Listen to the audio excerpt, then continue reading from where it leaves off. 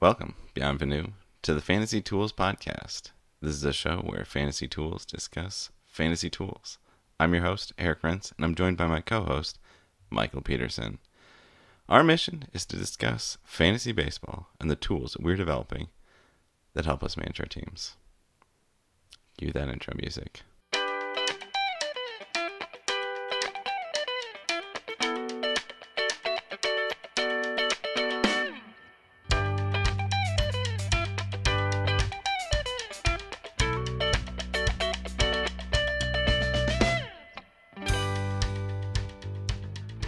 So, my man, you did not make it back to Minnesota for one of the most important Twins games of the last decade.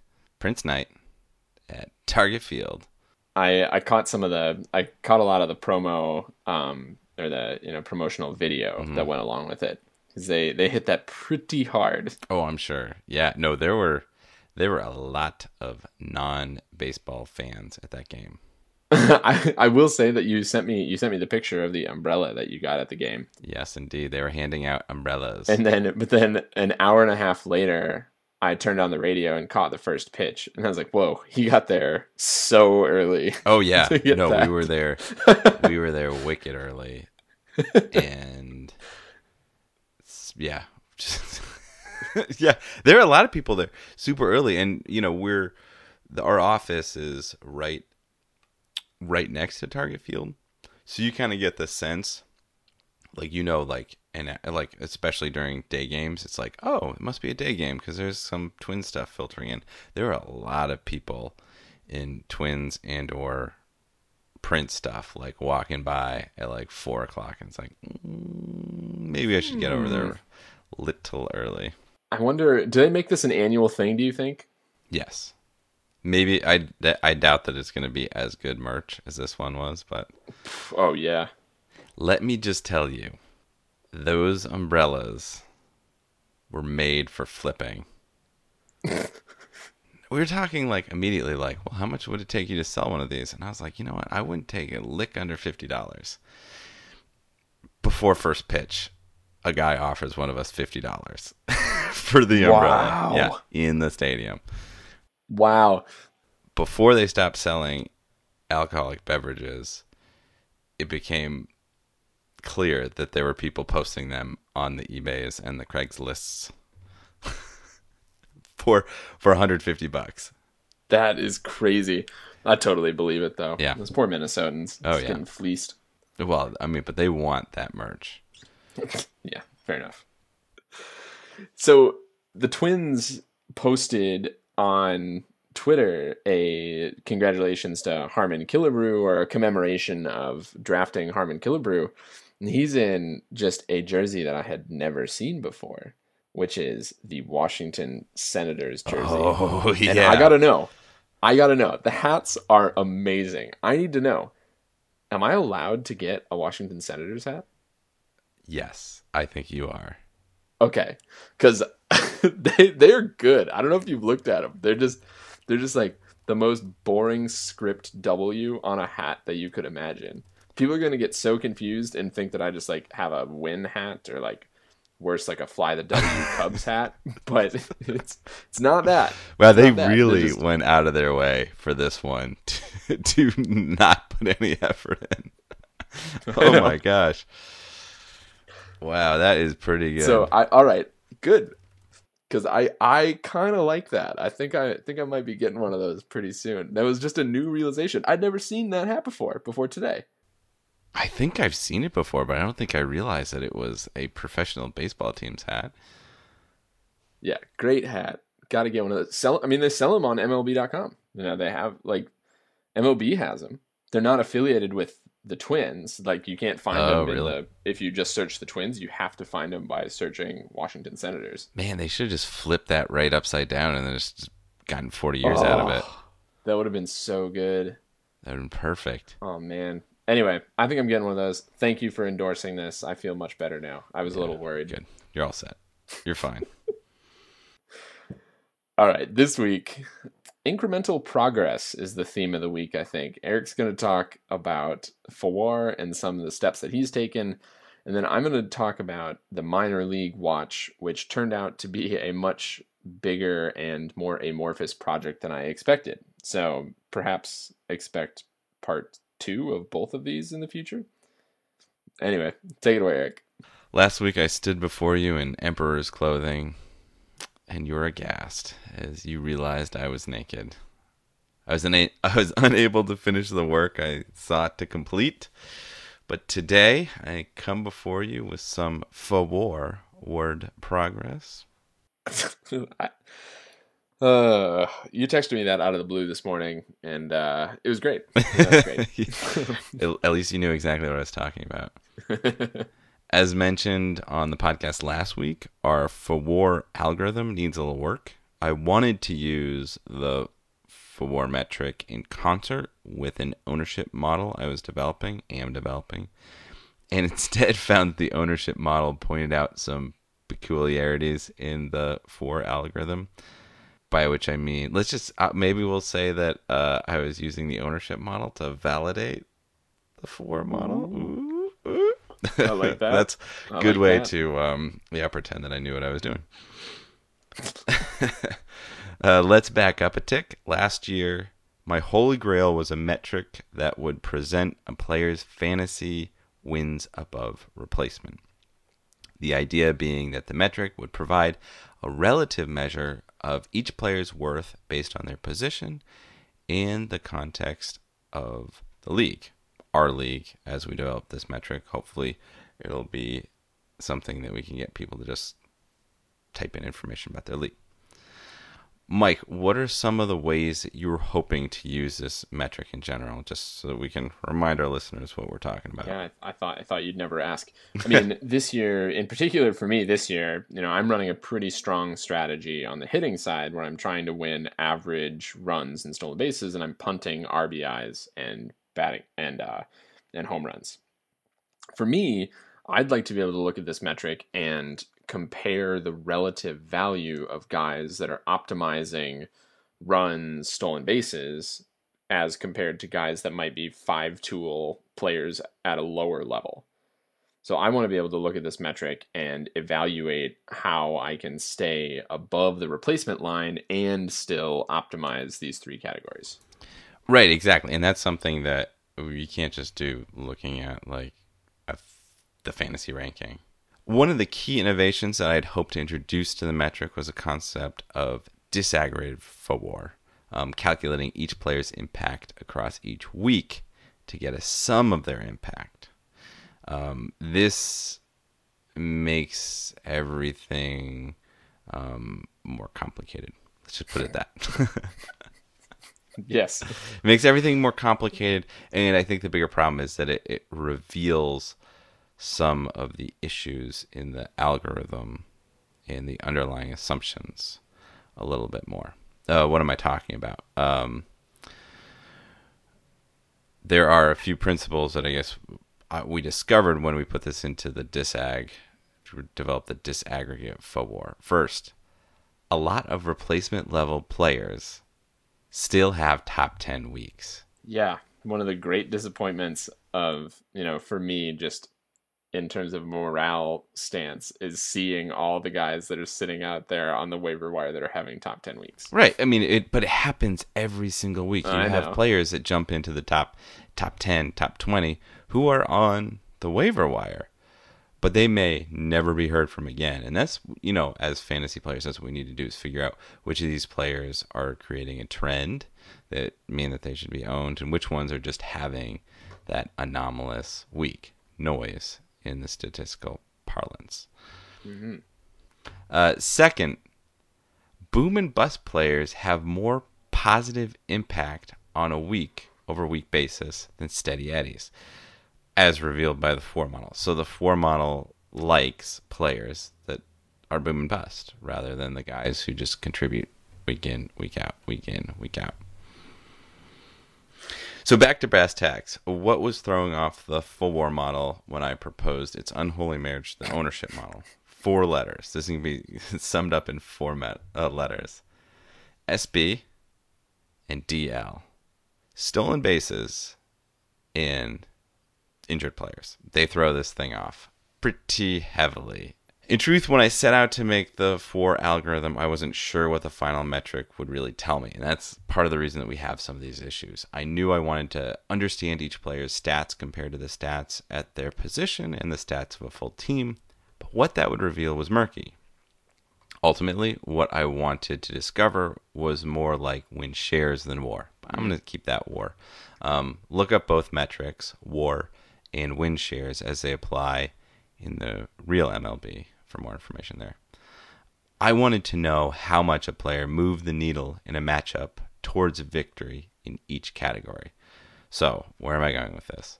My conception then is that in a week, a player's maximum full war contribution is 5 points. So 5. So we have a 10-point scale that centers on 0. This is an R setting, which is a standard scoring setting. My mistake last year was to not code to this actuality, which means 2 things. The 4 metric resulted in higher variation across the universe of players. One day I'll learn how to spell universe. And then stolen bases, as I was mentioning before, were inflated because they are so few across the league. I've gone ahead and fixed the stolen base inflation by basing the for war by category 2. I've got an equation for you, Michael. I did not put Greek letters in, but for readability, maybe I should put Greek letters in. Okay, so it's 1 over the replacement over, parentheses, the replacement team total in a category, so that would essentially be the team total, minus the replacement position total, so that would be that would be third base, second base, first base, etc., plus 1 to get what you need to get to win at that category.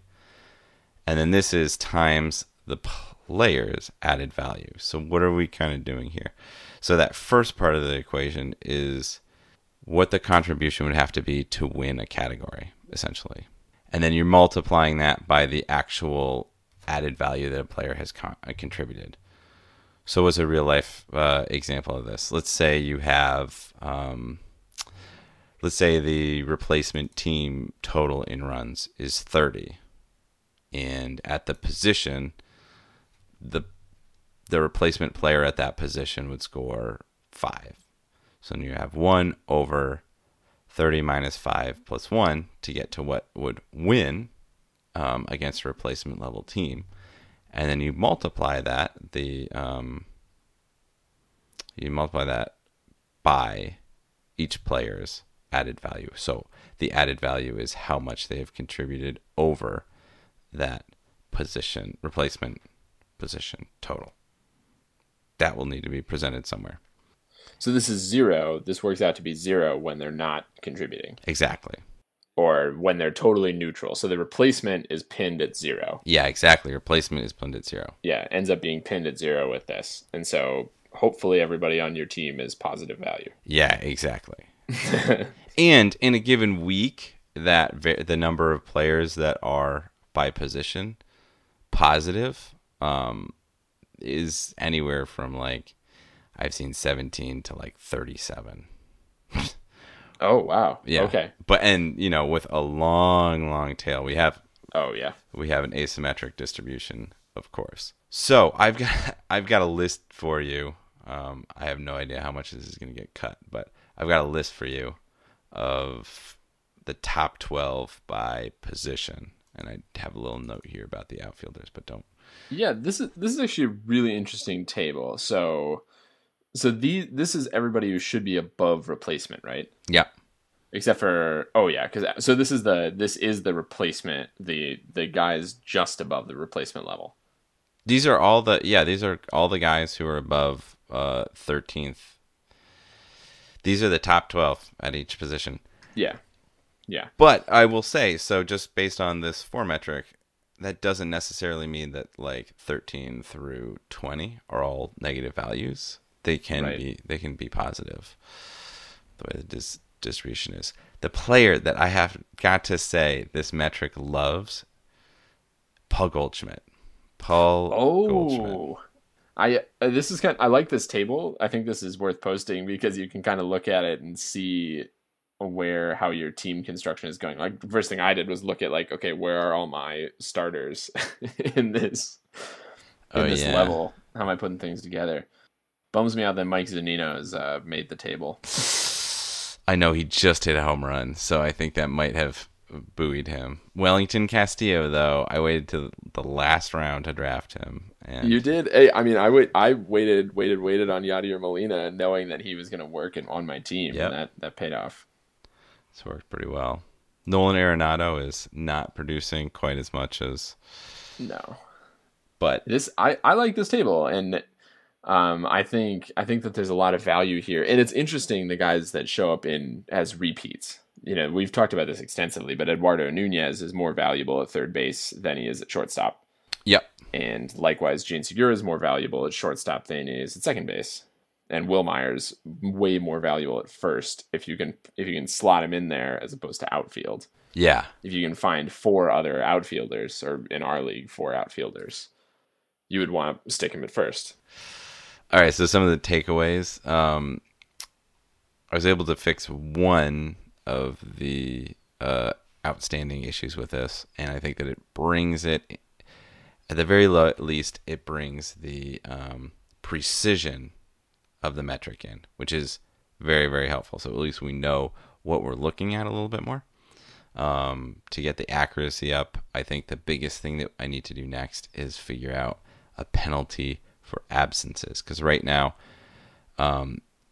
performing at a replacement level gives you a 0, and then being absent gives you 0. And in fantasy, that isn't really accurate because there's a penalty to try to replace a player. So we need to figure out how to realize that penalty in the context of this metric.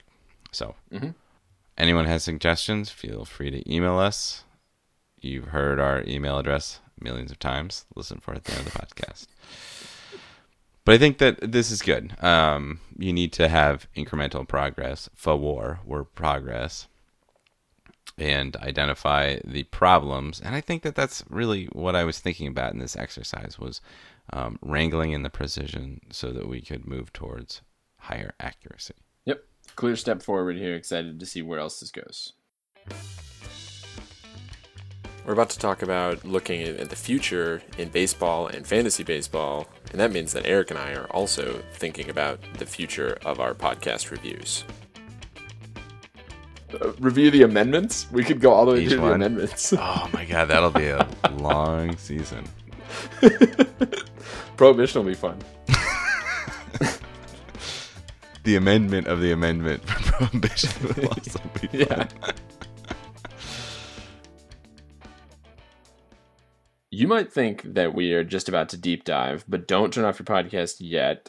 I'm going to argue that it's never too early to be thinking about the future in a keeper league, no matter where you are in the standings. And even if you're just playing in a yearly league, I think it's also important for playoff runs to take a look at who else is out there. For sure. A word of caution before we get into this. This should definitely be a lesson in who are you replacing with these guys when they come up. So you don't want to just willy-nilly replace with the new hot item coming up from AAA.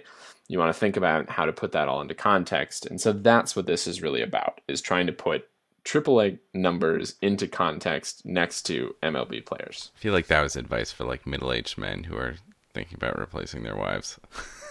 Yeah, put this into context. Yeah. Don't throw out your wife for a young hot thing, okay? Think about what you're getting here. All right. So, two things first here. We're going to look at just RBIs and runs. I'm going to just briefly argue that since those are the most stabilized stats because they're the largest numbers, that those are going to be reasonable proxies for power and speed. This is really rough.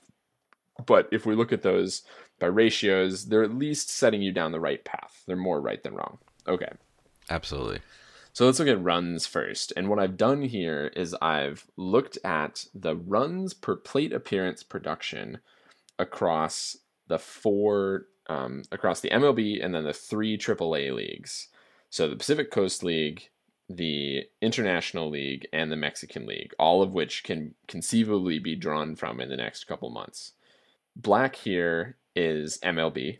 If you Oh, look at okay. just what MLB looks like, and then you've got what I would argue is a characteristic curve for the three minor leagues. Now, here's what I'd watch out for in AAA. International, which is red in this plot, is systematically offset from the others. So offense is in both runs and RBIs. So offense is depressed in international. Pitching heavy? Pitching heavy for sure. So if you're looking at guys between AAA, first things first, you can't straight compare Pacific Coast League and international numbers to see how they're doing. You definitely can't. Hopefully you've listened to us blather on about this before. But you got to add, and I'm going to say it's a 25% at this point in runs and RBIs. You have to add another quarter on top to the international to try and put it in context. Now, I will say, if you look at this, that the upper end, so the top 100 players in the Pacific Coast League, are putting up the same ratio stats as the MLB's top 100. Yeah, they are. Now, I would argue that those guys are going to come in at the slightly lower end in the MLB, but the MLB has a huge tail. So we're looking at runs per plate appearance here. The mean in the MLB is about 0.15, meaning for every 100 plate appearances, you'd score 15 runs, which means, if you prorate that over a full season, you're looking at somewhere between 60 and 75 runs for your average guy. I'd be curious to know how that works out with Fawar in the future. But what you see is that there's this massive tail. So while the MLB just has many more guys that are actually producing. So this is where I'm really wanting to caution you on that. Who are you replacing these guys with? Because even low level runs and RBI producers in the majors are actually going to be basically raking if they played a full season at AAA. So I want to give you context here for this. And just generally, the same thing is true for RBIs in terms of the characteristic curves. If you rate these guys, the upper edge of the Pacific Coast League top 100 guys looks like the same ratio stats as the MLB, and the International League is depressed against that. The Mexican League, interesting, looks a lot like the Pacific Coast League. You familiar at all with Mexican League? No, know nothing about it.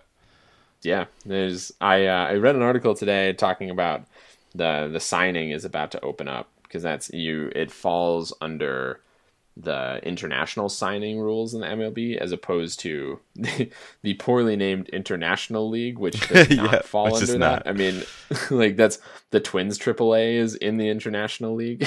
So despite being in Rochester, Minnesota, for whatever reason, you should think of Pacific Coast and International as complementary, but not in statistics.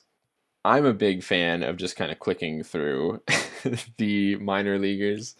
And I got to say, my current favorite, I went down the list of the top 10 guys who'd accumulated RBIs in the Mexican League. And there's this one name seemed a little strange, seemed to stand out. Matt Clark. I looked up Matt Clark. What's up with Matt Clark? He's 30 years old, toiling in the Mexican League. I'd like to try and invent a little story for these guys. He had a big time. 3 home runs and 31 plate appearances for the Brewers in September 2014. Wow, that was it? Only time the dude has ever sniffed the majors. You think either of us picked him up?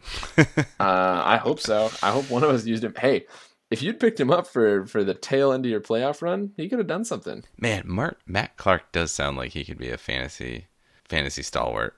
Yeah, I know. Yeah. Oh, you haven't ever owned Matt Clark before? Matt Clark. So I personally just like going on Fangraphs, clicking through these guys, so just familiarizing myself with some of these names and seeing what lights up. So I'm going to hopefully induce you to do that at the end here when I throw a few names. Yep.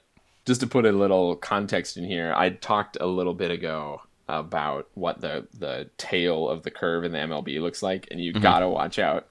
Player number 2, like the 250 to 260 guys are still legit players in the MLB. So you should only be drawing from the top, I'm going to say 20 guys in any category in AAA by Yeah. ratio stats. You should just wait for those guys. Gotta watch out. You can only draw those guys. MLB 250 to 260 in terms of RBI production. All guys you've heard of: Sandy Leon, Giannis Cespedes, Gregory Polanco, D. Gordon, Ian Happ, Jake Marisnick, Josh Donaldson. This is the only one you might not have heard of: Alexi Amarista, Jacques Peterson, and Jose Ozuna. So all these guys in here, really legit guys, but they're 250 to 260. Wow, that is low. That is low, low, low.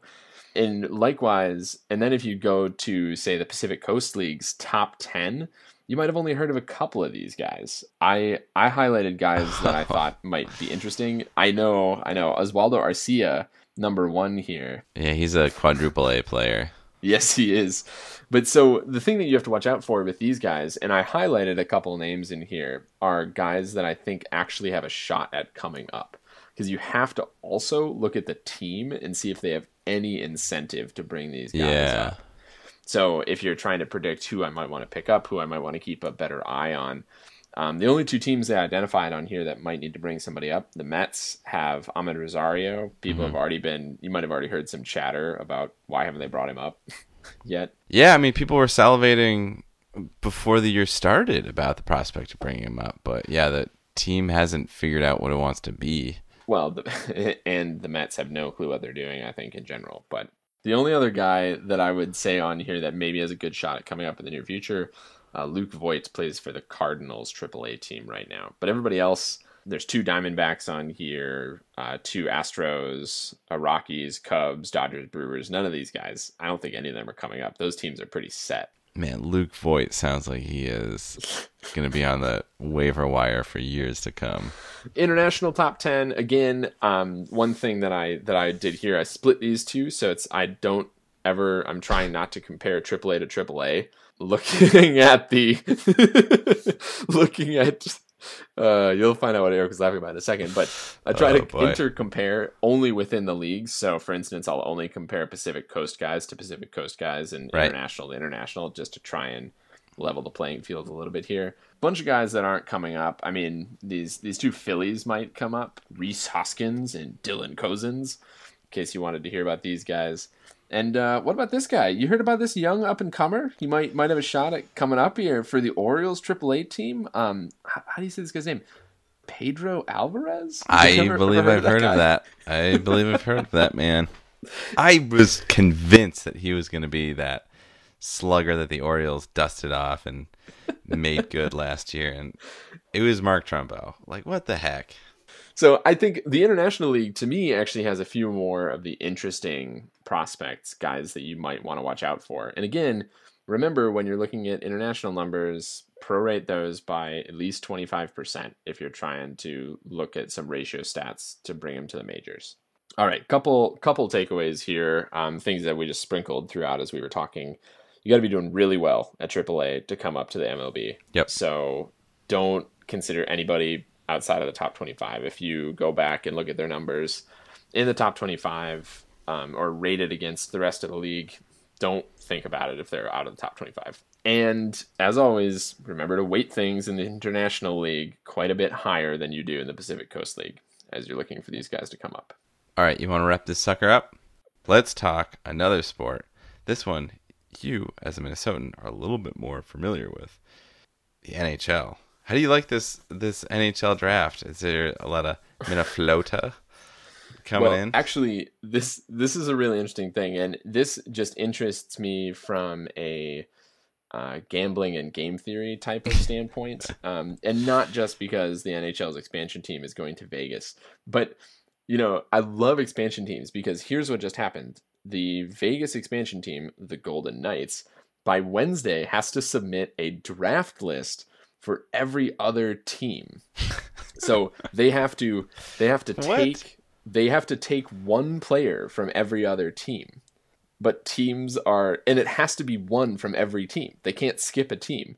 And but teams are allowed to protect X number of players, for instance. So, yeah, it's crazy. You should read about it. It's really funny. So they're going to end up with 30 players? Yes. All from other teams? Yeah. And they're going to cut them? Basically, and actually, the article that I was reading was talking about interesting strategies that they could go for. Like they could just try and tank hard, like Yeah. out of the gate. Just take everybody's worst player and just assemble like the anti All Stars of Yeah. the NHL. Because who cares? Who is gonna even root for them next year? A bunch of drunk business guys. I don't know. Like They're gonna root honestly, against them every single time. Oh my god, oh that is yeah, gonna be so good. it's gonna be brutal to play there. But I just found that really funny that an expansion team. All right, they're just gonna go in and pluck one guy from every team and see what happens. That is ridiculous. And I think that brings us to our review session. Mike, you want to present this one? I do actually.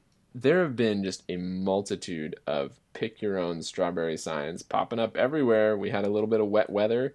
Strawberries are just everywhere in Massachusetts. So the review is berry season and just berry rankings. And I feel like you have an opinion here. I never have an opinion about such things. I think you know my opinion on this. Number one, berry of them all. King of the berries, the currant. This guy out The here currant. riding hard for currants. Number one. Are you gonna say lingonberries or something ridiculous like that? Oh no, at least you know that those aren't good. Yeah, I do. There's a reason you only see him in jam. Yeah. The currants are amazing. When you were in Germany, did you see like the amazingly gigantic vines of currants, black and red and white? I've never been to Germany, man. I haven't seen the currant vines. I got to do this. Apparently, Oh my gosh! Oh, they're so tasty. They are tart as all get. Have you had fresh currants? oh, I've had fresh currants. Yeah. Okay, good. Yeah, just tart as all get out. Make an amazing jam. This is not a review on sour again. Like, don't take us Yep. down that road. Bring it right back. Come on. Are you passing up pick your own strawberry stands? Absolutely. Really? Yeah. Are you passing pick your own raspberries? I don't like the pick your own, but if I had to pick I would pick raspberries. Okay, so if you pick from the traditional like most berries, raspberries, blackberries, strawberries, blueberries, rank those four. Oh man, that is really hard. Oof. I like all of them except for strawberries. This is crazy. This is a crazy one. No, Man. I like strawberries, but not in the same realm. Blackberries I do enjoy. I do not enjoy picking though because they No stain fun. your hands like all No get fun. out. And the standard deviation of quality in a blackberry is extremely high. I would argue that strawberries are actually higher in the standard what? deviation of quality. Really, than blackberries? Yeah. But when you pick that strawberry, you know that it's either going to be good or bad in the same way That's that right. all the rest of them have been. A blackberry, you grab it and you like bring it to your mouth and you don't even taste it. You feel it and you're like, "Ooh, this is a bad one." I agree with that. All right. I'll get behind that. For me it's raspberries. Raspberries number one on the traditional berry list, but I love strawberries, man. I'm sorry. You're wrong on that front. Raspberry, blueberry, blackberry, strawberry, and especially if I'm picking my own. Raspberry, strawberry, blackberry, blueberry. Man, you do not. Oh, the maniacs in our audience are going berserk right now. I I mean, I'll go a step further. Oh boy! Wild Maine blueberries are overrated. All right, and that is our final episode, folks. That is it. Wow. What about? Do you like the? There were a lot of pick your own blueberries up in Duluth. Yeah, Duluth, for sure. North Shore area. Are there any other berries that we're missing? Elderberries? Oh, I mean, there's no shortage of what one might call heirloom berries out there, but I think we're just going for the heavy hitters here, the things that you might see on a daily basis. Yeah, we're not going to talk about rose hips. You already got anytime. deep in the currents, which I appreciate, There. but Current number one. All right. All right. Time for a little housekeeping. Be sure to subscribe to us on iTunes and follow us on Twitter. Fantasy Tools, mind the Z. Thank you, Mild Manner, for letting us use your tunes. Be sure to follow them on SoundCloud and Facebook. Feel free to email us with questions or comments. Send us messages at fantasy.tools@gmail.com. Again, mind the Z. All I've got left is worst of luck to you, buddy. Worst of luck to you, too.